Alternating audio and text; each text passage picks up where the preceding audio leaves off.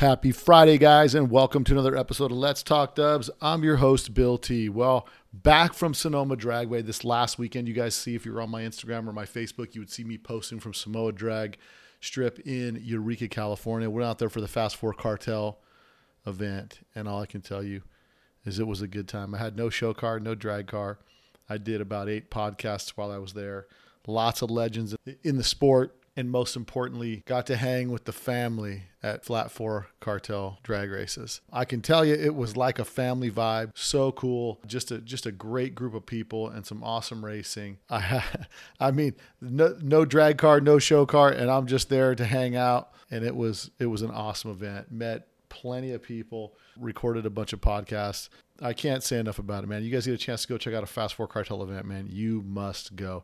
But that's what we're talking about in this episode. This episode, I interview Jeff Kramarczyk, a.k.a. JK, and Jeff Newcomb, a.k.a. Nuke. We get them both on the podcast. We find out all about the Fast Four Cartel, why they started it, what they're doing, what their goal is, and some of the details of how it breaks down different than other racing organizations. Now, before we get into that, I want to let you guys know there's 5 weeks left until the greatest time you can have in Vegas in your Volkswagen. And that's going to be Let's Talk Dubs One Crazy Weekend. That's happening October 7th and 8th. You got 1 week left to book your rooms. The room discount code is VWCJ22C. That's VWCJ22C. Go to letstalkdubs.com, click on the link that says Showtime, and book your room there for your discount. October's real busy in Vegas. Get smoking deals at the Orleans Hotel and Casino. That's where all the events will be taking place. That's the start and finish point of everything. It's secure. It's safe. There's trailer parking. This weekend, we're going to throw out a bonus episode roundtable with George and I, and we're going to talk about the event. We're going to talk about our experience at Fast Four Cartel. There's going to be a bunch of stuff we're going to get into detail on. But until then, you guys need to get your rooms booked. Don't come crying to me when you want to come to Vegas and there's no hotel rooms. You got 1 week left to book your room, so it's decision time. Look your wife dead in the eyes and say, honey, we're going. Get in the car. We're going to Vegas October 7th and 8th for one crazy weekend. That's going to be organized strip cruise Friday night. Saturday morning kicks off a car show from 8 a.m. to 1 p.m. And then 5:30 that evening, we kick off the One Crazy Weekend poker run. And for that poker run, I'm giving away $2,000 in cash to the winners of the poker run. And then maybe some extra bonus stuff to give out during that as well. So I'm looking forward to having you guys come out. Make sure, I don't want you guys to get stuck at a bad hotel or that kind of stuff. Orleans Hotel and Casino, this event is sponsored by Finley Volkswagen here in Las Vegas. There's also at the Orleans Hotel and Casino plenty of trailer parking, so don't worry about your trailers. They're secure. They got 24-hour security. Where your VWs be parked, they're secured all night. No need to fret or worry about any of that kind of stuff. There'll be people posted there the entire evening, so there is no need to worry about that at all. So let's make sure that you guys come out to Las Vegas October 7th and 8th to the Orleans Hotel and Casino, to the Finley Volkswagen One Crazy Weekend. It's going to be a great time. So don't be sad when you're looking at the pictures online and you realize you could have been cruising your car down Vegas Boulevard with the largest group of Volkswagens on the strip. So I look forward to seeing you guys there. Don't forget to check out our sponsors, VW Trends Magazine at VWTrendsMagazine.com and Ross Wolf at RossWolf.com. Quality parts by quality dudes. Go check them out. But let's get into it this week, guys. JK and Nuke from Fast Four Cartel on this week's Let's Talk Dubs. Here's a Volkswagen that's big enough. The new VW Fastback sedan. The Fastback also has the most powerful engine we've ever made. It's air-cooled.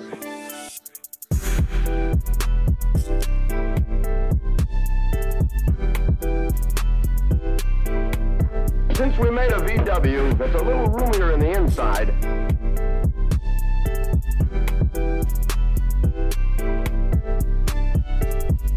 and in the back, where most cars have their trunks, we have a... Come into your Volkswagen dealer. He'll show you where the motor is. Okay, everybody. So on today's podcast, I've got an exciting event. I took off this last week. Called my boy George with the 67 that's never been on the track, and it says "Run your motor, not your mouth." And I thought we were bringing his car up to the drags today, but we didn't. We drove a Chevy Duramax, and I still love George, and just not to fade on him. But what we did is we came all the way up here to the Blitz on the Beach 2, which is happening up here in Eureka, California, and it's literally a drag strip that's right on the water. And I'm here, and this is put on by the Fast Four Cartel, and I got the two guys responsible for the Fast Four Cartel here with me today. I got Jeff Kramarczyk over here with me, who goes by JK, and I got Jeff Newcomb, aka Nuke. Guys, welcome to the podcast. Thank you, man. Thanks for having us. Thanks for coming. So I wanted to get into the nitty gritty of how did the Fast Four Cartel start and why? Well, if we go all the way in the way back, we were going to events in Sacramento that have been around forever. The Buggerama Promotions put on events down there, 2 big weekends, Memorial Day and Labor Day. Mm-hmm. And I did a lot of racing with my partner Dean, who's also part of the cartel, helps us out in the staging lanes, Dean Nilsson. And for many, many years, I've been racing these cars. And JK had been to the track and been racing many years too. And we were not extremely stoked. Me and Dean, we've been doing it for a long time. We weren't stoked with the way our class was. And so we stepped out. We stepped out and decided to pursue a different platform originally. So we kind of backed out of it a little bit, and we would go help our friends and see them. I had one of the groups out of Nevada, the J Bros camp. I've been tight, good friends with them for a long, long time, and I would show up, hang out with JK at the track, and we would go help them if they needed help, because some of these fast cars, it takes a crew. So anyway, looking a little bit further, a couple years down the road, one of the popular forums online, guys were talking about making adjustments to one of the classes. We ran a class, me and Dean ran a class called Pro Mod. And we hadn't been online and hadn't talked with anybody in a long time. And so some of the guys, not necessarily the promotions guys, but some of the racer guys were reaching out to me, asking me about making adjustments or helping them with rules for their class. Sure. And so went back online and started talking a little bit with these guys about what to do and what not to do, or what we thought would or wouldn't be fair, because we thought the rules needed some help at the time. Me and Dean did. So anyway, I started getting online, and this is after being offline, I think a year maybe in the forums, something like that. You know, It was a CalLook forum, Ultimate Air Cooled, Brian Rox's forum. Okay, so we're on there talking, and nobody can really come to an agreement, and so we kind of let it fade out, and nothing really became of it until now. When you say nobody came to an agreement, like they said, "Hey, Nuke, help us with this." You're like, "Here, do this," and they're like, "Well, we don't want that kind of help." And you're like, because what am I here for? The rules format is such that, I mean, the fast guys don't want to give up what they've gained and worked hard for, and then there's no room for the slow guys. So being that we ran Pro Mod, me and Dean, we would talk numerous times with some of the guys about what we thought needed adjustments to make it what we thought was going to be more fair, to make it more competitive for guys. Now, when you're talking about this, is this one class? Or this at the time was one class. Now, it wasn't just that.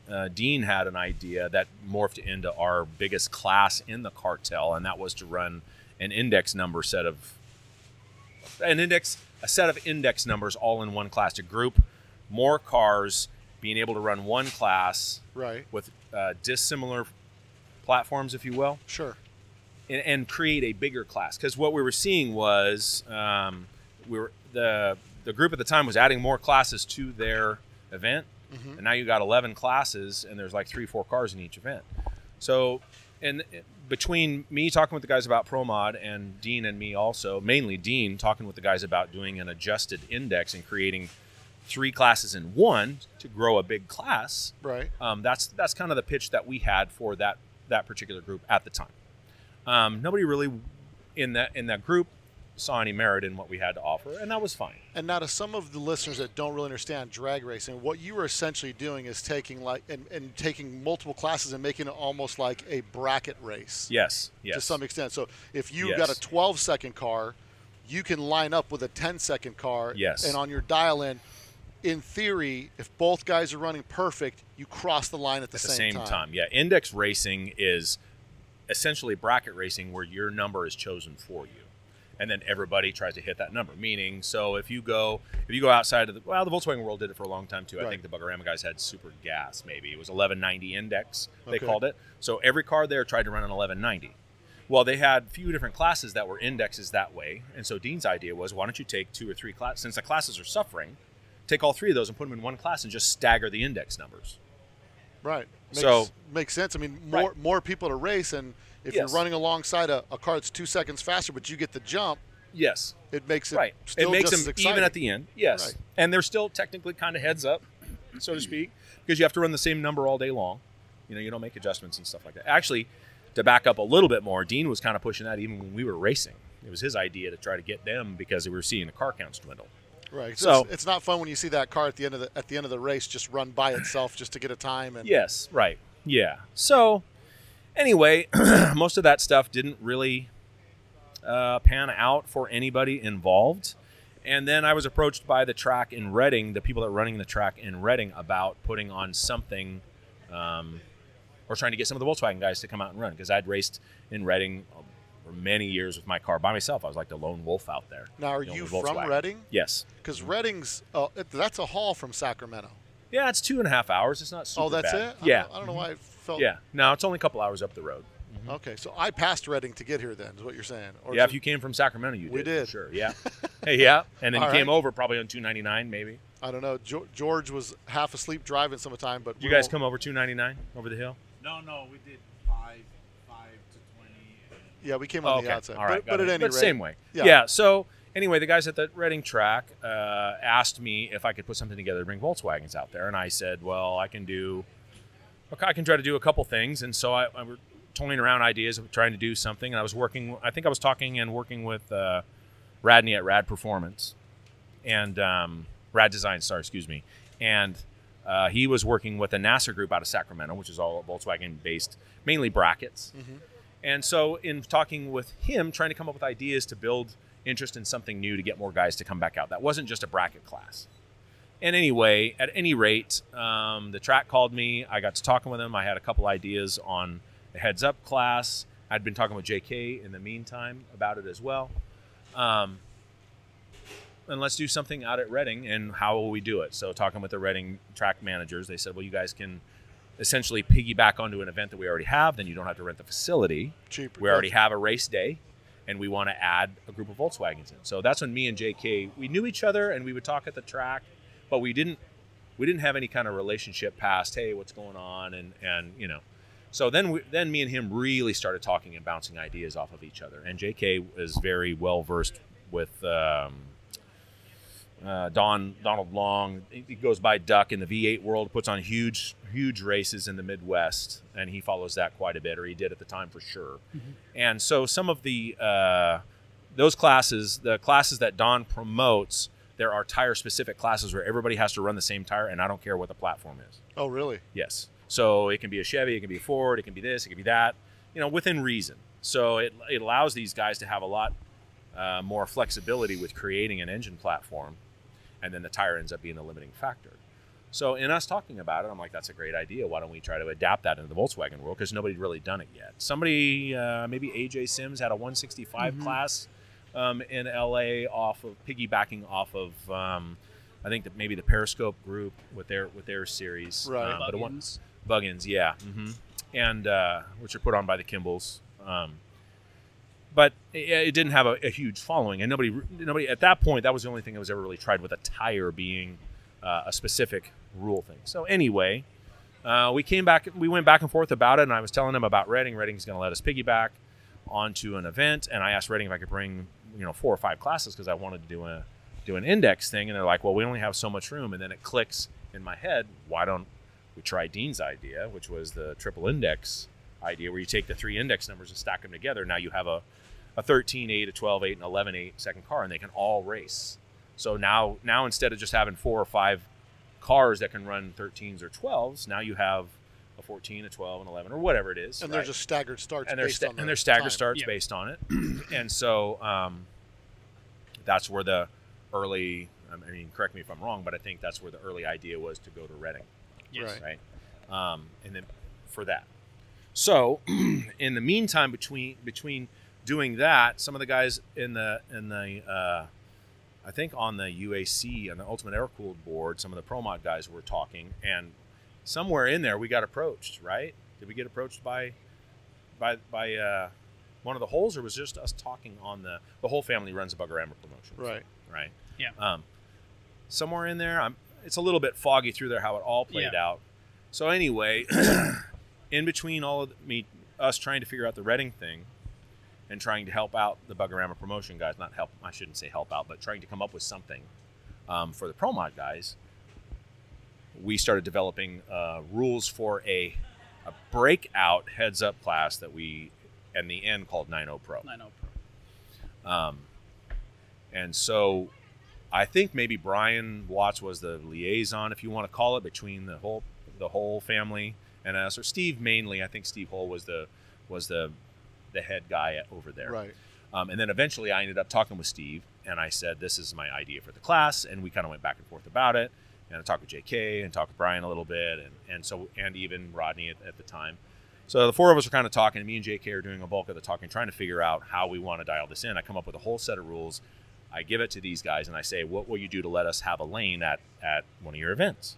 We'll let you have a lane. And so we came up with an agreement on what we wanted to do, and 9.0 was born. So Bugorama comes up. They give us a lane. We do 9.0. I think we had 17 cars show up. It was the biggest class That's huge. that they had in a long time. And we brought 4 or 5 cars that were out of retirement that were parked for 5-6 years, something like that. Yeah. These guys put all their cars together, and we reached out to a lot of people and tried to come up with something. We tried to bring some money in and get some sponsor guys coming and all of that. And the Reading race had not happened as of yet, but we did the 9.0 race in Sacramento, and it was a big success. The guys all loved it. Yeah, it was a huge success, really. We had guys that ran some of the Sacramento, some of the Bugorama Promotions classes and ran, so they double dipped essentially. Mm-hmm. Right, more time on the tracks, better Yeah. for everybody who wants to race, And right? and in our to our credit, I think we'd ran with these guys a long time, a number of years. They were friends. They knew we were racers. They knew me and Dean, especially running classes with him. They knew J&K from him being at the track and running his car with them. So there was an immediate kind of trust, familiarity. You know, these are our people. Sure.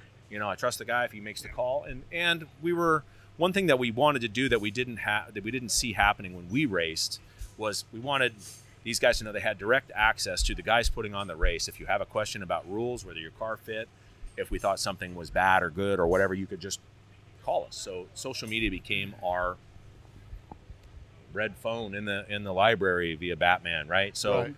I got to call, so-and-so to find out if I can run this cylinder head with this or this, that, and the other thing. The race director that worked for Bugorama was harder to get a hold of and try to get clarity on if you're going to bring your car down there and race. It was always, for me anyway, and I wasn't the only one, I felt like too difficult to get questions clarified, in a timely manner. And do you think there's a difference because maybe does the race director race a car, or do you? So they have a race director. The race director didn't there at the time. So do you think that the fact that you are a racer, the urgency to get back that information so someone can keep working on their car and give them a call, whether it's a good or not, like that's a benefit for you being able to do that?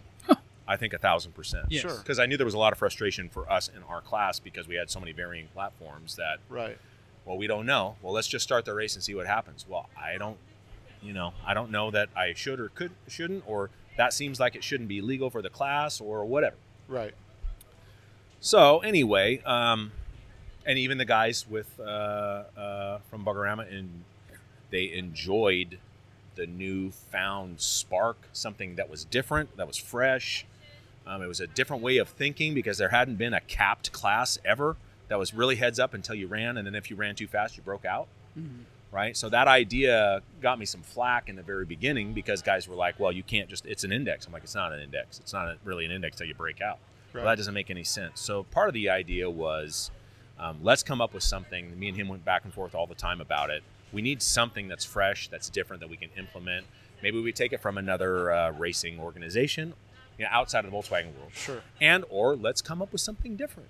I mean, I had long discussions with Dean and the rest of the guys in the J Bros camp, not all of them, but a good chunk of them, about what can we do that's not the norm. People may or may not fight it, but let's try something different that, it doesn't seem to make sense, because why can you break out? If you won, you won. Well, Right. you can't go too fast, Yeah. And the whole thing with the 9.0 Pro thing, at the time, there was only how many cars that had been faster than 9.0. Yes, and that was the other side of it. But So it was you like still, the cap in the VW world. Correct. Exactly. But- There was but you there was less than 10 guys on the planet Yes. that had ever been into the 8s. But I you think there was less still- than 7. Yeah, it wasn't much more than one hand. Yes. But you tell them, oh, this is 9.0, it's an index. So it was very difficult for them to grasp that it's an index class, but it's for the most part heads up, because you've never gone that fast before. Right. Sure. Yeah. So the, it the was thinking was different too. Yeah. And now you guys go through this, trying to develop this 9.0 class with these other platforms and whatnot. What's the final point where you just say, you know what, we're just going to do this ourselves and we're going to start the Fast Four cartel? Well, unfortunately, we had some difficult conversations with the other promoters. That felt like we needed to implement, because they saw that there was going to be something there, because it was exciting, at least for the time being. Right. for sure. So can you guys come run it at all the events? I think they had 5 or 6 events the whole time. I'm like, I really don't want to do it at all the events. We were talking about doing the Sacramento events, because then we're not traveling. We work and we have families and everything else. Well, we don't think that. Maybe you just let our guys run it with your rules, and then you can show up when you show up. And I'm like, nothing personal, but if it's my class, I want to. I'm the rule guy, and JK runs the other half of it. Then we need to be there at the race. Right. And so we couldn't come to terms agreeable enough to continue that class with them. And there was stuff that we enjoyed about what they brought to the table, but there was stuff that we thought could be different, that we liked about going to those events. Sure. Yeah, it's nice when you can show up, the track's rented, everything's there, all the details are done, and you can kind of run the class. But if the class can't run without you, and you see that being racers, you see that there's a desire for this, especially from other racers. Yeah. And unless you're going to be there, it's really difficult to juggle. Putting on an event now, especially, it's really difficult to run a car show and a drag race and all the different aspects that. Yes. And you kind of have people that want a little bit of everything, They right? do. Mm-hmm. But the reality is, racers want to race. Yeah. Yes, they do. And they would like to maybe be able to afford a part if their car breaks and Yep. make some money. Yes. So being racers first, your inclination is like, we're not going to do any of this for the money. Right. We're going to do it for the racing. Yes. Yeah. And then that's when the slogan that kind of came up was, for the racers, by the racers. Yeah. Yeah, for sure. 100%. So And so where was the first event, and how did that come together? That was Reading right after that, Reading, really. yeah. Yeah. Well, I And it think we was- did. Didn't we do a get-together at Sacramento right after that, before the Reading race? Where we tried it completely on our own. I think that's when we did at a test and tune. We got everybody together after the Sacramento event. And there was a test and tune day in Sacramento. That's what it was. And so we got on social media heavy, because we knew at that point we weren't going to carry on with Buggerama, because it didn't fit what we thought it needed to be. It just didn't work for both you guys. Well, and part of the reason, like I was saying about the not just the transparency with being able to talk to the guy that's making the rules or making the adjustments or holding people accountable, but you need to be able to find the guy and talk to Sure. the guy. So if we're not at the track and we're the guys and this is our thing, who are you going to go talk to? yeah. And there was, neither of us are in this to throw stones or anything, but there was a lot of dares too. There was, you can't do this. You will fail. Go ahead. So then we do our first race, and it was successful. Yeah, for what it was. Yes. And then it was, oh, you're a one-hit wonder. So, and which is typically, we talked about this off the air for a minute, because I do an event, and one of the things about putting an event on, I've started my own car clubs, I've done all kinds of stuff, and it's one of those things where it's like you're part of an organization, you're like, you know what, I don't like the way this is going. There's two people. There's those that just cry about it, and those that go start something. Yeah. Yes. And so, I my opinion, it's commendable to go do that, because it's like, if you think you do better, then do it. Yeah. Yes. Now, with you guys, what's the difference money-wise racing for Fast Four Cartel? Give me an example. Like payout-wise or cost-wise or payout. everything? No, payout-wise. Well, we've been extremely Lucky. and blessed with people that believe in the mission. Yeah. Yes. And I, well, we both, anybody that works with us or for us, we all agree that when people believe in something and you have as much transparency as you could possibly have running a business, Yeah. which I think we're ultra transparent on everything, Yes.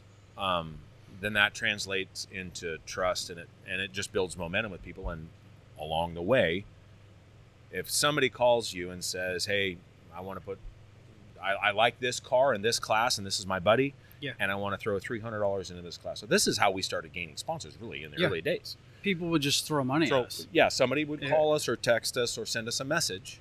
Hey, my buddy's racing the heavy class, and you guys are putting on an event there, Yeah. and I would like to put $200 into the heavy class. Can you do that? No problem.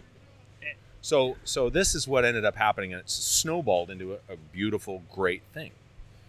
If somebody says, hey, this is it, we don't cap the payouts. The payouts are based on car racer entering. Since the beginning, when we first came out, and we talked with all the guys that came to the first event in Reading, would you agree to pay this much into your payouts? Normal races, when you go to it, and what I mean by that is a class entry fee. Yeah. Most races that you go to, and it happens everywhere, you have a standard fee to get into the gate, and you have a standard fee to race the class, right? And then the promoters will say, your purse is guaranteed to be this. And that's Right. usually where it ends. Right. It's a minimum, but if the class is like 3 times the size, the payouts are still the same. Correct. Almost Just 99% of the more time. money for the promoter. Yeah. Exactly right. Exactly right. So, guys have figured out that are racing with us, if there's only 4 or 5 guys in the class, there's, for instance, if it's $100 tip for entry, they know 5 guys, there's guaranteed $500 there, minimum. Sure. So they know if there's 10 guys, now there's guaranteed $1,000. So honestly, that's been that could be probably our best attribute to get this thing going, is showing guys, look, it's simple math. We even did it at the TNT thing before we Yes. got this going on Yeah. our own, and that's when we knew we were onto something. So we just go by the rule of thumb of class entry is all 100% payback. yes, Yeah. So it could be 5, or it could be like our triple class. The last 2 races, we've had 29 entries. So that's some good scratch to take home. yes, Exactly. Makes it worth the weekend. That's good. No matter what, I think this is the funny part. No matter what, if you're racing even as a hobby, it's going to cost you $500 for the weekend. Completely. As a hobby, like Yeah. you have your own trailer, you're sleeping in a tent. Like, Right. forget if you got a rig and you got to spend $300 to fire up the rig and then all that stuff. It's really a Yes. $1,500 to $2,000 weekend to go Yes. win Yeah. $400. Yeah. yes, And so we've already established the fact that it's more based on pride and competition Completely. more than the money. Yes. Now, completely. and we look at it, and me as the guy that sits on the stands and not really a dog in the fight, I've always been like, man, there's just so much fluctuation in the drag racing. This race you'll see these cars, that race you won't see these cars, and there's never consistency. And everybody loves to see 2 things: the fastest cars and cars crash, right? Like that's what I Yeah, mean. Being ambulance honest, chasing, that's yeah. what people gets them Yeah. excited. But I think part of it is as you start to see that. I think it's interesting to get. So what's the disparity in the class of times that they're running? Well, like- the fastest guys to the slowest Yeah, guys? in one class, fastest to slowest. less than half a second. So this is part of the thing. Our format is, Parity. now this is heads up I'm talking about.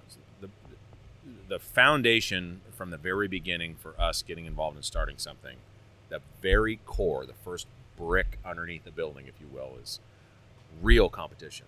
Not fake competition, No. meaning, and I choose that word, but it's probably not correct. But I don't want to win because somebody else broke or they had bad luck. Correct. I want to believe before I even pull into the property that I have as good a chance of winning as everybody else.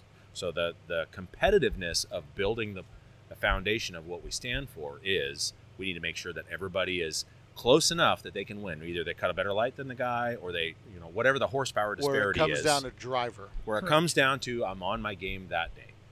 And so in the beginning, now we're reaching a point where some of the guys are spreading out a little bit because the guys are figuring their program out. meaning different platforms.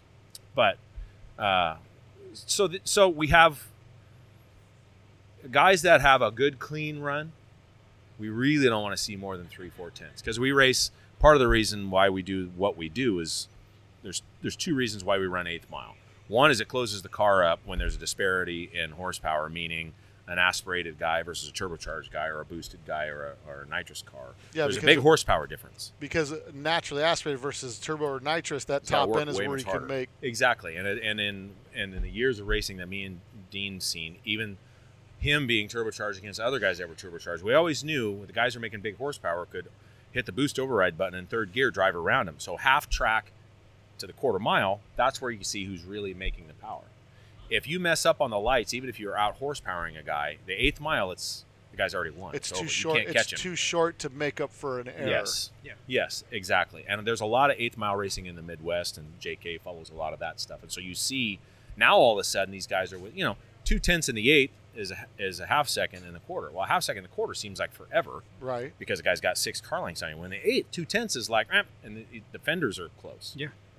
And So- you can make up the difference on the tree. And you can It's make more up the difference on the competitive to tree. watch. Yes. Completely more competitive. And to watch. also, it comes down to driver, especially if you've got. completely Huge. I mean, give me an example. Being a non-drag racing guy, so what you're saying is based on gearing of the trans, you could have, like in the 8th mile, a 12-second and a 12.5-second car are super competitive on the 8th because you're at half track. Yes. So really, gearing makes all the difference at that point. Gearing and driver. Yes.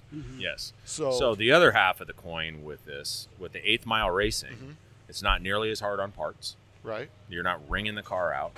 You can turn the cars around faster. They don't need as long of a cool down time because you're not pulling tall gear in one of these cars.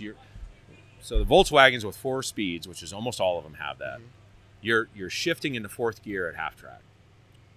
So you're pulling So the you're whole saying last the whole last half is the fourth whole gear. 600 feet is 4th gear. Yeah. And that's where you're going to see the biggest load. That's usually where you're going to run into problems. You can have a tune-up that's way off, run 8th mile, run fast, never know your tune-up's off. Really. Yeah. Yeah, sure. So as like a drag racing aficionado, that's surprising to me. It's surprising to me, but and also to me, because I was just telling you guys I just bought a drag car. It's exciting to me too, because my whole philosophy behind drag race is like I don't need another really expensive hobby because I know I'm super competitive, but I'd really like to do it and have fun. Sure. And we've seen in classes, I talked to Fred Simpson on a few podcasts ago, and we talked about so many things like the Super 1600 class and all these things, like where it started out like, what's the most cost-effective class that everybody can race and be Yeah. competitive? And the problem is the guy with the deepest pockets always wins. Right. Yeah. And so then you try to think like, what's the equalizer? Which then I think bringing the 8th mile in is huge, It is. you And know. the tire. And the tire. So now you have 8th mile, and then you have like a big tire, small tire. Is that what you Yes. have here? So what's the tire size So limitation? 6 inches limit. So how we're evening up the horsepower differential in the light class is an aspirated car can run an 8-inch tire. Okay. 8.5. Anything that's got a turbocharger or a bottle on it has to run a 6. A skinnier tire. A skinnier tire. Yes. Right. Meaning if you're pushing 100 more horses than a guy, you're just sit there and spin at the light. You're not That's getting the traction. theory. Yeah. So That's the theory. is there a ratio or a horsepower number that a 6-inch tire is completely ineffective? And if you Well, so this is the problem. We're now finding out some of the cars right over here out of Tom Kenny's camp. They're figuring out how to make the tire work with the horsepower level they because have. then that comes down to the launch, right? It comes down to Like launch control. Yes, which is and- not allowed. Oh, so you can't have computer aided launching? No. Oh, No. really? No traction control. Right. Henceforth, the guy with the bigger wallet doesn't win because Right. you can't go buy the $2,000 computer the other guy can't afford. Right. Yeah, exactly. I like it. Well, Yeah. I like it because I think it if I'm following this correctly, a guy like you said, the guy doesn't because really when you're talking, I've had Adam Wick on the podcast who was drag racing Yeah. back Yep. in the 90s, Yep. and he's an aspirated guy. Yes. And he's, because I said, bro, why aren't you going turbo? He says, turbos are for guys that can't make power. And when you're talking like everything is to that level of precision, Yes. tuning makes all the difference. Completely. Yes. And so cutting that track, and I mean, that sounds exciting to me because, like I said, on my drag car, I want to get it out there. I want to get as many passes in that thing without having to open my wallet up. And so Yes. this sounds to me, I mean, like it's a stupid thing to ask for, right? Like I want a fast car, but my thought process is get a bigger amplifier and turn the gain down, right? Like Yes. we're going to go with like overbuilding it and underdriving it. Yeah, maximize the fun for the C note that I just put down. Right. I mean, and it sounds to me, is that a realistic possibility, especially with the tire limitation, because you can't just keep adding horsepower, right? Nope. No, you got to get more creative about it. Now, that said, anytime you run a heads-up class, you're at some point, the money is going to figure its way out to win because guys will get more savvy and smarter about it and, Sure. you know, have smarter guy that's done something different and they try to implement it and they do a test and all of that. The heads-up racing is a tough thing, and it's a difficult thing to explain to guys that have different platforms, meaning different ways that they're achieving their horsepower, because everybody thinks they have the one way figured out. But the other thing is you can give one guy all the horsepower in the world and he'll never figure it out. Nope. And then you can give a guy that doesn't have all the horsepower in the world and he'll figure out stuff that the guy with all the money could never figure out. Right. So you have it's not a huge list, but you got a short list of different levels, right, of racer that will either spend the time and go test every single weekend. Yes. You know, we've got a guy, he's not here today, but Stark. he races NHRA events. And they race that car. If it ain't twice a month, I'm shocked. Wow. At big events. And he has all the best parts that you could put on that thing for the platform that he's got. I mean, electric shocks, you know, stuff that most guys are like, my whole engine didn't cost what your suspension costs. Right. And I'm not picking on them, but they're so into it and so on, and they've been racers forever, that they invest and put the time in and this, that, and the other thing. And they know their program And they know the inside program and out. right? And so it's how do you tell a guy that he needs to be this or that when you have a guy that spends all the time and wins a bunch of events because he's just put the time in. Sure. That's the hard balance. Yeah. What I would tell a guy in a position like you, where it's not every single thing, you're not a professional Volkswagen racer, and this is exactly what I'm going to do with every weekend of my life, run an index class, because there's plenty of fun there. All you have to do is build enough motor to hit the number, and it's a lot of fun. Yeah, and then really you could get, I mean, if you've got a 10-cent car and you're driving it running 12s, that car is Yes. going to live. Exactly right. And I would say the most important thing is cut a light. Every and then time. really, I mean, even on the top end of competitive drag racing, it comes down to cutting the light. Every time. Every But time. even more so, I think, run an 8th mile. Oh, Yeah. completely. Because you, So then it's cutting the light, and like it's all driver at that point, really, Yes. for the most part. Mm-hmm. Yes, that's correct. So now, how do you guys come up with the tire splits? Like at what, like you just thought, like, look, if a car is, because obviously a turbo car, it may hook good, but once you hit that 3,000 RPM or whatever, may blow the tire it's off. just going to sit there. And, Well, so we watched, you know, some of the other organizations and some of the other guys that are racing other things. My own personal, I've got a few different cars that make a lot of horsepower, and so just from experience and paying attention to what guys do, I have a street car on a little tiny tire, and I've over horsepowered it to the point of where it's spinning in fourth gear, and I'm hanging on for dear life almost, so I don't wad the car up, you know. So Yeah. in my head, I'm thinking, okay, this is going to be at some point, 350 to 400 horsepower is going to be the limit for this tire without you wrecking, sure. you know. And then we see what guys aspirated that. So this is the other hard part about our job, is trying to figure out what cars are out there right now and what do they have, because you can't build a race out of cars that don't exist. Yeah. So the delicate balance of what cars are out there that we can offer them something, and then how do you make adjustments so these guys can all play together without having to change the program. That's the hardest part, is us being promoters. Now, what's the, in the beginning, it was the multi-index class that was the biggest. It still it is. still is. So how many cars do you run in that class typically? It's 27 plus at every race, And probably the the payout, last 2 years. the payout's first place only, or first, second, third, or what is it? Oh. We pay out 6 places, I think. Semis? Yeah. So you'll take the money and divide it up, starting at the least place, then what's left over goes to the winner. Yeah, it depends on how it looks, but yeah. Unless, and this is the other part that I think really sets us apart, is somebody has a direction that they want us to go. So, Triple Index last year in Medford, had a gentleman approach JK and said, I want to throw this much money. I want to be a ninja. Yeah. Nobody needs to know. A lot of times they don't want them to know. Right. But I want to throw what's the class and this, that, and the other thing. And so sends us whatever, I think it was $1,000, right? Something like that. Yes. Yeah. Throw it at the class that you think it needs to go in, or this, that, and the other. You guys talked about it or whatever. This was when Josh won. When Josh Triple. won. Yes. Yeah. So the index class. Okay. So he was already going to win whatever our car count was of the day. That it wasn't 27, I don't think then. No. Still 23, 24, whatever it was. So he was already set to win at least $1,000 probably. Yeah. Right. Maybe a little bit more. But he ended up, if I'm not mistaken, I think his paycheck that day was $1,750. Yes. Wow. Yeah. Yeah. I mean, that's got to make you pretty happy, especially if you didn't kill your car. Yes, and drive it in the trailer. So let me ask this question: you guys have been drag racing for a long time, and it's always been quarter mile. Have you seen since everything's gone eighth mile, the breakdowns and the catastrophes go down quite a bit in percentage of cars? Yeah. Substantially. Yeah. Because I've got a guy that I know that puts on the West Coast Hot Rod Association. I think Danny? it is Danny. Yeah, he's a buddy of mine. Topol. Yeah. Yeah, and he told me that because I'm like, why do they run eighth mile? He says because the cars have too much power to go quarter. Now, of course, these are all V8 cars and all that kind of stuff. Yeah. But I think the way you guys are saying it sounds to me like doesn't matter about power. Like that eighth mile starts to be the great equalizer. It's an incredible tool for parity. Yeah, and I think that's just I think it sounds to me like more people need to know about it, and people that are old racers are like, well, hell yeah, I'll get in the class because I can't kill my car running an eighth mile, especially if I can get in a triple index. If I know my car and it's an X second car, but I know by half track I'm nailing this, no problem. I'll run that all day because I mean. Well, and it's not just the parity, but it's also safety.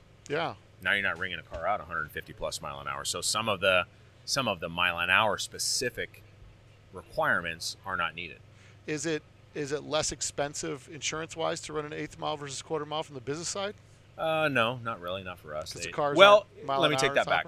To a certain degree, yes, because when we talk with the facility about prepping the track, we tell them you only got to prep to 8th. So, they'll charge us X amount for a drum, X amount for gold dust, X amount for cleanup. Well, they love that we're only going to the 8th because now they don't have to spray another 400 or 500 feet. Yeah. And what is it? Whatever a drum costs, then that falls off of the cost of renting the facility. Now, you were saying there's a lot of people that have been coming out of cars coming out of retirement. I mean, to come race in the class. A few people have showed up that put their cars away and like, well, I'll support. Starts off with, I'll support you guys, and like, hey, this is the 8th mile. Mm-hmm. Yeah. It's fun. So the other side of the cartel that is really it's like a 50-50 thing. I believe, or we both believe, is our success. Not to talk for you, but we have to have an event that's not a half day, a 1 day event. Yeah. We said this since the very beginning, and it's been difficult because we need to find a facility that we can afford to rent, that we can be there all weekend and be in on Friday, and put on an event that's for everybody. Meaning we have families, we know what it's like to go to a track, and I did it for years when I was younger where I'm like, okay, I'm just going to go race tonight, and it's just me, and I got my car, and nobody else can come because I'm in such a rush. I get it out there, go down, make my 5-6 passes, and then load the car up and head back home. Well, you can't make a night out of it, let alone 2 days out of it. So, right. And then the work that goes into prepping all your stuff to get out there almost could be a huge. Well, waste of yeah. time to So go out to go back and talk about the Buggerama group again. Their 2 races in Sacramento were. A lot of us grew up going to those events. Right.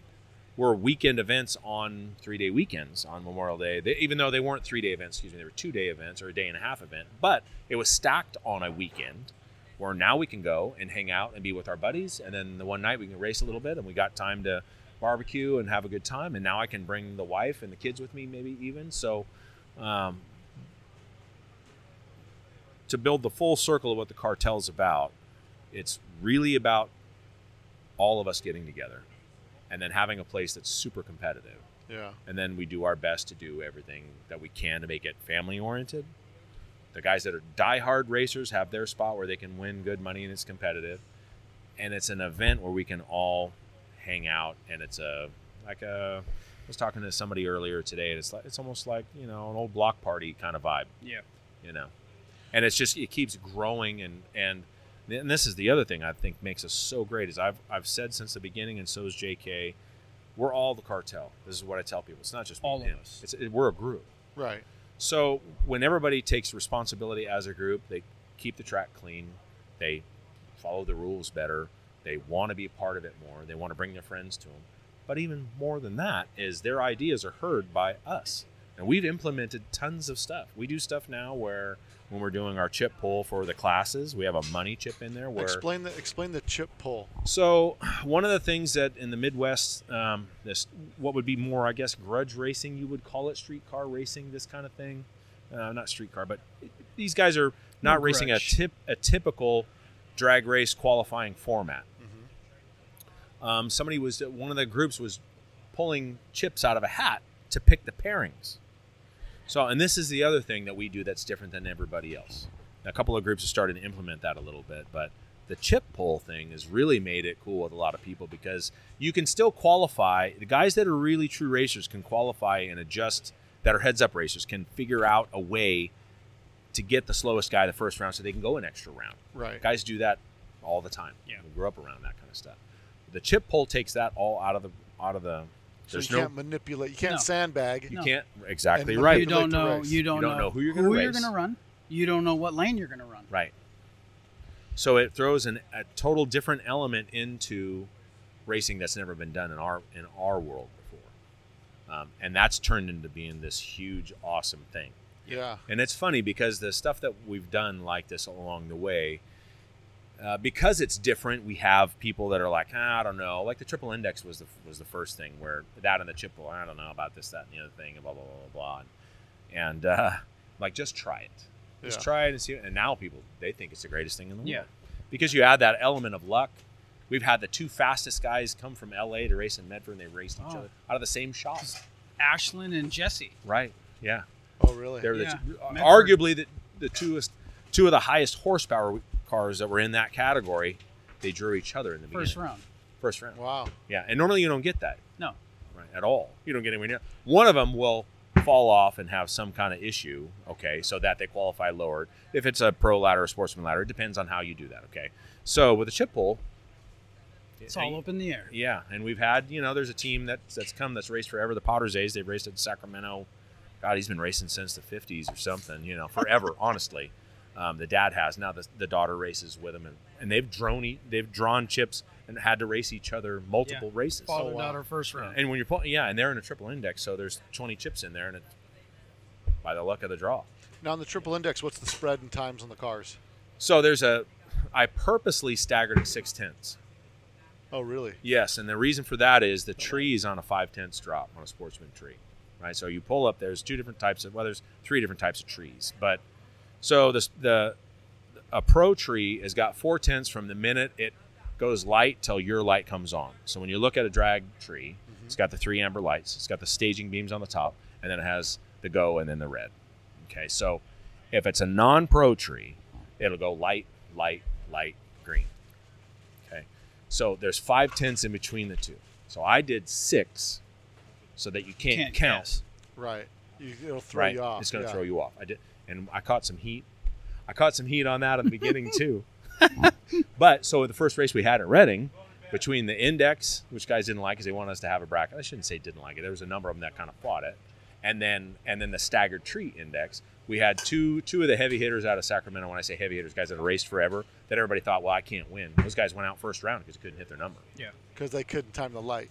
Because couldn't time the light and couldn't hit the number that they had to run the number that we give them. And you guys do that based off off their times? Yes. Yeah. So when you sign up for triple index, I'm good right now, buddy. Thank you. When you sign up for triple index, you get either a 7-0 number that you have to hit, a 7-6, or an 8-20. Those are the numbers. You have to pick one of those 3. And we tell everybody, pick the slower one that you can hit every day, because this is the other thing that we do. You can't adjust a number. Like in a bracket race, if you got a 13-second car and it gets warmer during the day and the motor gets hot and you can't run, you say your first dial is a 13. Well, by the end of the day, you might dial a 13.5 because your valves are loosening up, the track's going away, the motor's getting hotter. Well, in the index, you can't do that. So you're constantly making adjustments as a driver try to hit the index. That's what makes it. That's why I like index racing. So once you go into elims and you pick your number that you're going to choose, you run with it the rest of the day. Yes. So that makes it really. So then the drivers had to watch how he drives the car to try to keep it consistent. Yes, that's exactly right. Right. Yeah. Now it takes the guy not only. So first of all, you got to be pretty darn lucky, and you got to be pretty darn good. Yeah. Not just a good guy wins every time. And this is, I think the challenge is the challenge trying to find facilities that you can afford. For us, yes. For us too, we've had a number of Southern California racers want us to bring our program down there. The facility, the only one really that would even be close to what we could do would be Irwindale now, because Fontana is now defunct. But 2 years ago, before COVID hit, we were going to go. We contacted the guy that was the manager of the Fontana track, and this is before we were even renting facilities, and we asked to piggyback onto one of their events. Yeah, right. We set it all up with Don Leith Jr., I think is his name, and now Fontana's the drag strip side is no longer. But at the time, he was like, "Well," I go, "We want to bring 3 classes," and he's like, "No, just bring 2 classes because you're not going to have enough cars anyway." And I'm like, "Well, we'll probably have enough cars." JK's like, "We'll have plenty of cars. Everybody's going to show up." Nah, they're not going to show up. Okay. Yeah. So we did. We do a thing where we do a pre-entry for the heads-up classes. So I think we know who's coming. Yes, so we know who's coming. Advertise. So everybody knows who's coming. Yeah, it's advertising and all that. So he said, finally in the end, he goes, "Okay, you can bring the 3rd class, but you're not going to have that many cars anyway, so I'm not really worried about it." So the first class sold out in less than a day. Light sold out in less than 24 hours. Yeah, so 16 cars signed up. 16 cars. We're running. And then heavy sold out in just a couple of days, less than a week, I think. Less than a week. Yeah, so we had 32 cars right out of the gate within the first week. Wow. We hooked Don into our Facebook thing, and he's like, "Holy crap, these guys are serious." Yeah. Because he'd never seen that many Volkswagens come to Fontana, Right. let alone sell out the 2 classes. And then we still had the triple index class. So we were all set to go down there. We were going to do it and piggyback onto one of their races. It's a weird kind of Dynamic. the dynamic with the timing of the cartel and sponsorship versus available sponsorship, meaning shops were sponsoring other promoters at the time. Right. So we couldn't get any. It was weird that, and it's probably because we were too young, looking back on it now. But we didn't have any sponsorship in SoCal. We bring the event down there. Not one shop stepped up to want to. There's definitely, at the time, there was definitely a divide. Yes. So we go in, we sell out 32 cars less than 2 weeks, where we also had other events going on in NorCal. Sponsorships sold out for the races in NorCal, but then we go into this race in SoCal and we didn't have one sponsor. So we were like, oh shit. Yeah. How do we? Yeah. Right. How are we going to do this? And yeah, I don't know. It was tough, but that race ended up getting canceled. Yeah. Because you didn't have enough money to do the No. payouts? No, the track shut down. COVID hit. They canceled the drag racing side of Fontana, which is no longer available. Yeah. And so now Irwindale is the only track that's down there. So in Southern California, Irwindale's only 8th mile track. Irwindale, well, Verona. first Fontana was quarter mile, but Irwindale is the only track besides Verona, which is way down south, in my understanding. Verona's down by San Diego. Right Yeah. on the border. Yeah, close to the border. Yeah. We went 3 years ago now to an event in Irwindale. Irwindale, Yep. just to mingle and talk to people and look at the facility. And unfortunately, the way Irwindale's designed, I'm not a big fan of it because the cutoff after the 8th mile comes over, the right lane comes across. You got to be on the brakes, on the chutes, try to get in the other lane. And I just don't know. You think it's a little too dangerous for Yes. the real fast Yeah, cars? honestly, Yes. almost. And this is not against anybody, but I'd be shocked if it's not every race. If it's not every race, it's every other race. There's a wreck. Somebody destroys a car. Yeah. And I don't know if that's track prep. I don't know if it's design of the facility. I don't know if it's a surface. But And ultimately, I don't think Irwindale does not fit into our style and our scope Yeah. of our races. yeah, We don't want that half-day event. Yeah. yeah, We want And we so want a whole event. the challenge you have is finding a track that you can afford for 2 days yes, Yes. and being able to, because this is pretty far up here. it is. I definitely, it was off the list for being here, I wish I had that drag car. I wish I could go try it on this track and do that kind of Yeah. stuff. But Yeah. I drove my 5th wheel up to Buggerama, and that was like I thought I was going to save $500 in hotel rooms, and it cost me $500 more in Fuel. gas. Yeah. Pulling that thing all the way up there, plus the 9-hour drive. Yeah. And now that I'm here, like I haven't even seen the track running yet or any of this stuff, but I love it. I love that it's right here on the water. I think this is such a cool event. It is, yeah. And obviously the diehard drag race guys are going to be here no matter what. Yes. Right. Now, is most of your racing people from Central and Northern California? Yeah, for sure. And it's tough to get that because when you have so many events at your fingertips down in Southern California, why would you spend the time and effort to come up here and? But there's still the hardcore guys out there. I mean, we have a handful of guys that come from SoCal. We have a handful of guys that come from Oregon, well, obviously, Washington, Las Vegas. Vegas. We had 5 guys from Vegas and Medford. Really? Yeah. Yeah, there was a whole chunk of the pits that was taken up by them with banners and all. I'm like, who are you guys? Oh, this is awesome. We're from Vegas. Nice. And that's part of the reason why we do the 2-day / early load in Friday. Well, yeah, thing. when you got to come in and go travel. home, and it's a whole ordeal. Yeah, I mean, listen, this is the only VW drag race event I've ever hopped on a plane to fly to come check out. So it must mean something because I keep seeing what's going on in there, and I'm like, man, I want to go check that thing out, man. It seems pretty cool. I talked to George. George is like, hey, come up here, and I said, let's just go check it out. I just wanted to see what's going on, and I saw the tracks and pictures and stuff from last year, and I thought I want to come check this out. Plus, I want to support you guys, and really, that's what the VW hobby is about: is like supporting each other, whether you're in it or not. Because as we support each other, it continues to keep it going. And if you want the hobby to survive, if you want the industry to survive, So cars you get on an average. Well, first let's talk about the schedule. The schedule. How many events do you typically have every year? We did 2 in the beginning, then we went to 3, and then we went to 4. and this year is 4. And the 4 events are. Reading was in the spring, Uh-huh. then Medford, Okay. And now Samoa, here, and then and back then we're to going to Reading. go back to Reading in October. Okay. And so those are the 4 events that, I mean, if a guy's nailing his class, he's in the triple index class, and he wins all 4 events, what kind of money is that guy taking home? Oh, he's going to take home probably close to $5,000. Or more. Yeah, or more. That's So the chip pull thing, that's the other thing that we do. I mean, that's different. semi-pro money for a weekend racer, right? For a guy I've who never runs a car seen 4 times a year? The only time that I'd seen that kind of money in Volkswagen racing is at a one-time only event Pro where stock. everybody's there.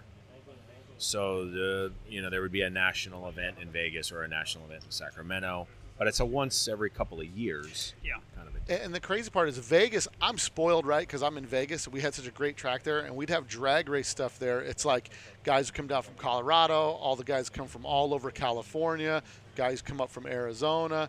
You'd have kind of this meet in the middle thing. Yeah. And then I know that track is super expensive. Yes. Unbelievably Times 10. expensive.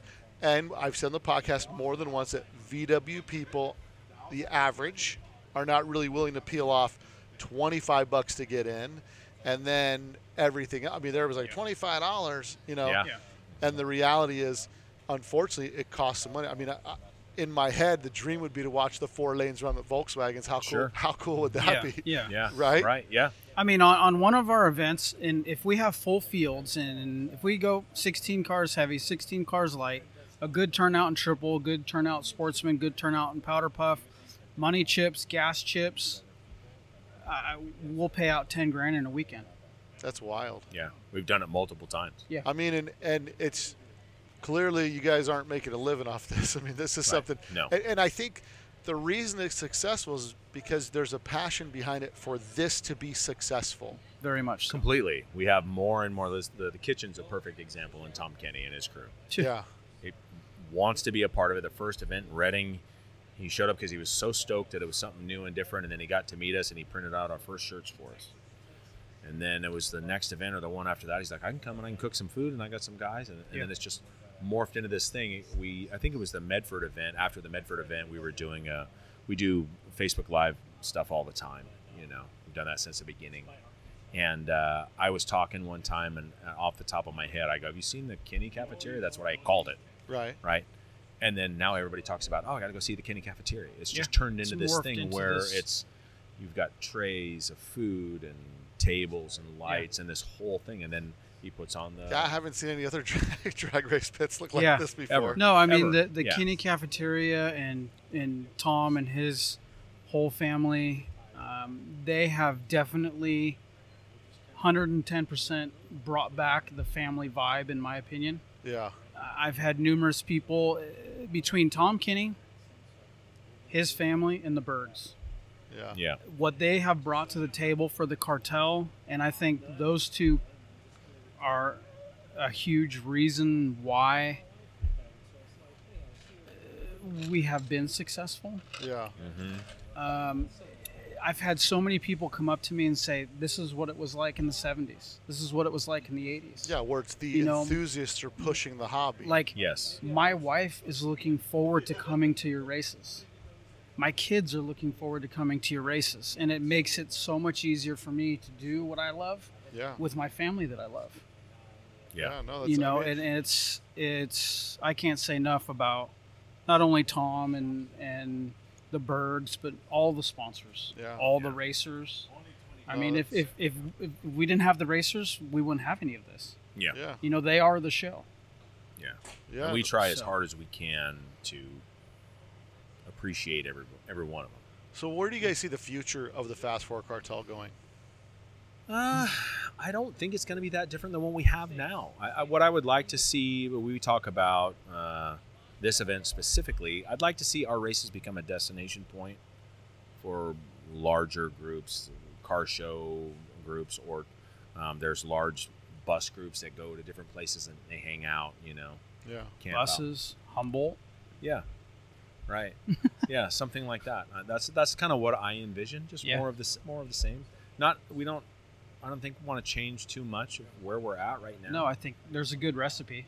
Yeah. No, Yeah. well, listen, No, it's I'm not making money on my podcast. I do it because I love the hobby. I Yeah. love the hobby. I love documenting everything, and you guys have my full support, man. Just send me anything you have on it, and I'll promote the crap out of it on my end, just to try Yeah. to get people Wow. here. Because I tell you, after coming to the location of this event, it's so cool. Just the spot where this track is. I mean, It it's is. just Well, this is the first.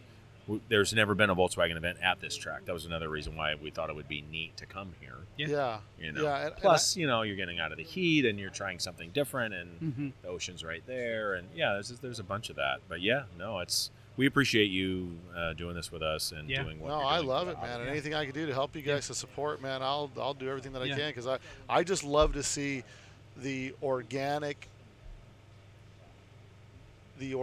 opportunity for the people that are in the hobby to build the hobby, you know, Yeah. because that's really Completely. where it goes. And that goes back to the cartel, where all the cartel, I've said that and he's said it. Come to it. If there's something that you see, come and we'll talk about it. I invite anyone who hasn't experienced the Fast Four Cartel experience, Yeah, come try it. yeah, no, Right. It's like no other, in my opinion. I mean, I haven't been around the scene forever, but I've been into it for 25 years, and I haven't been to anything else like it.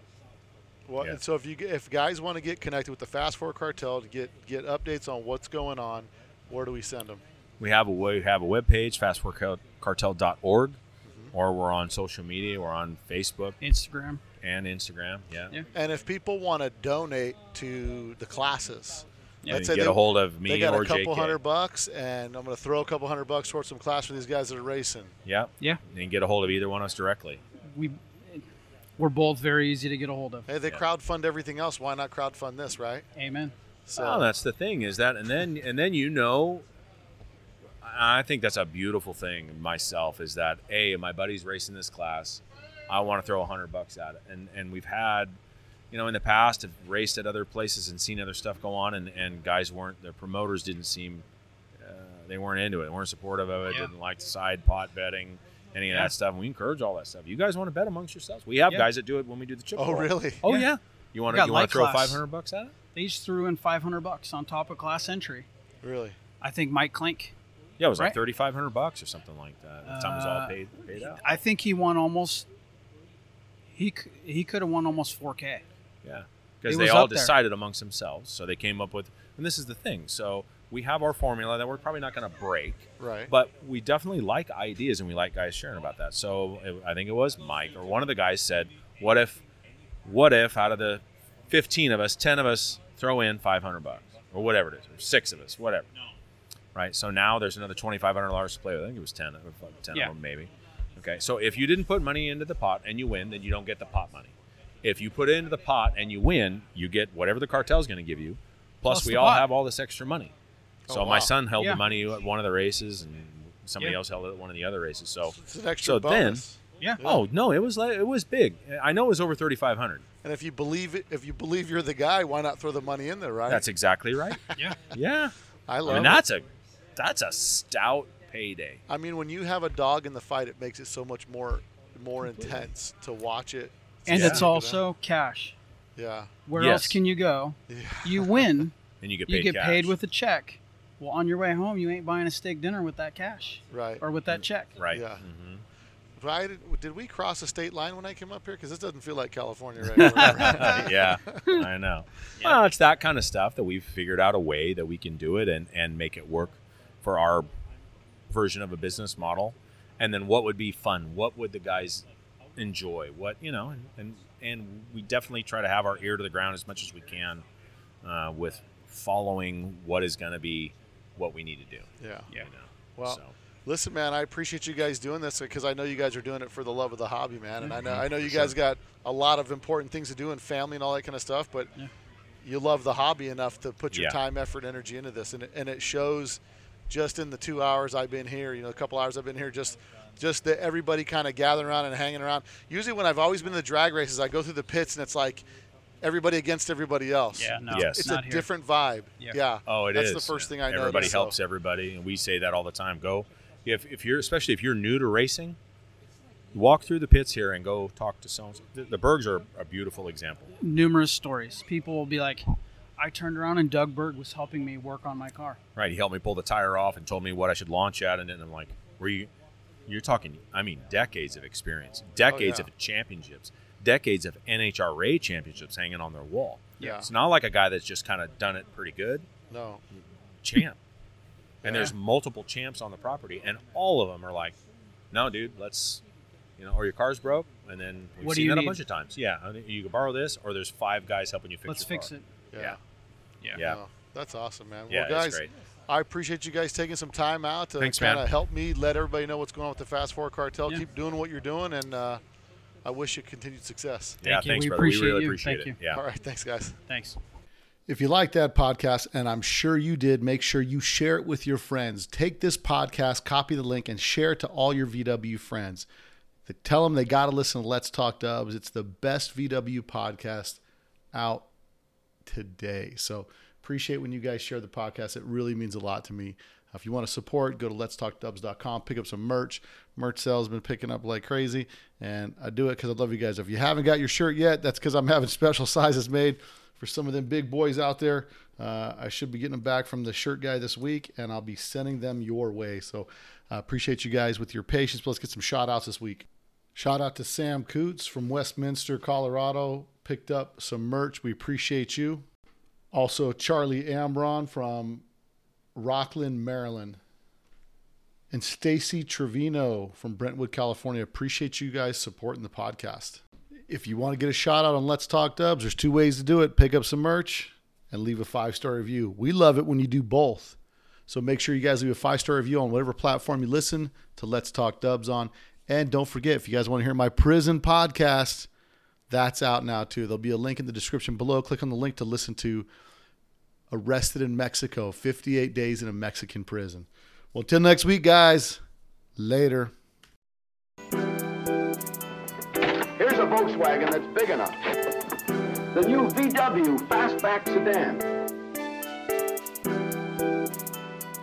The Fastback also has the most powerful engine we've ever made. It's air-cooled.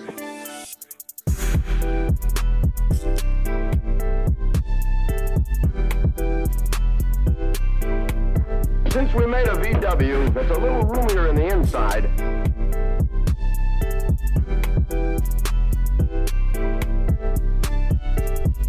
and in the back, where most cars have their trunks, we have a...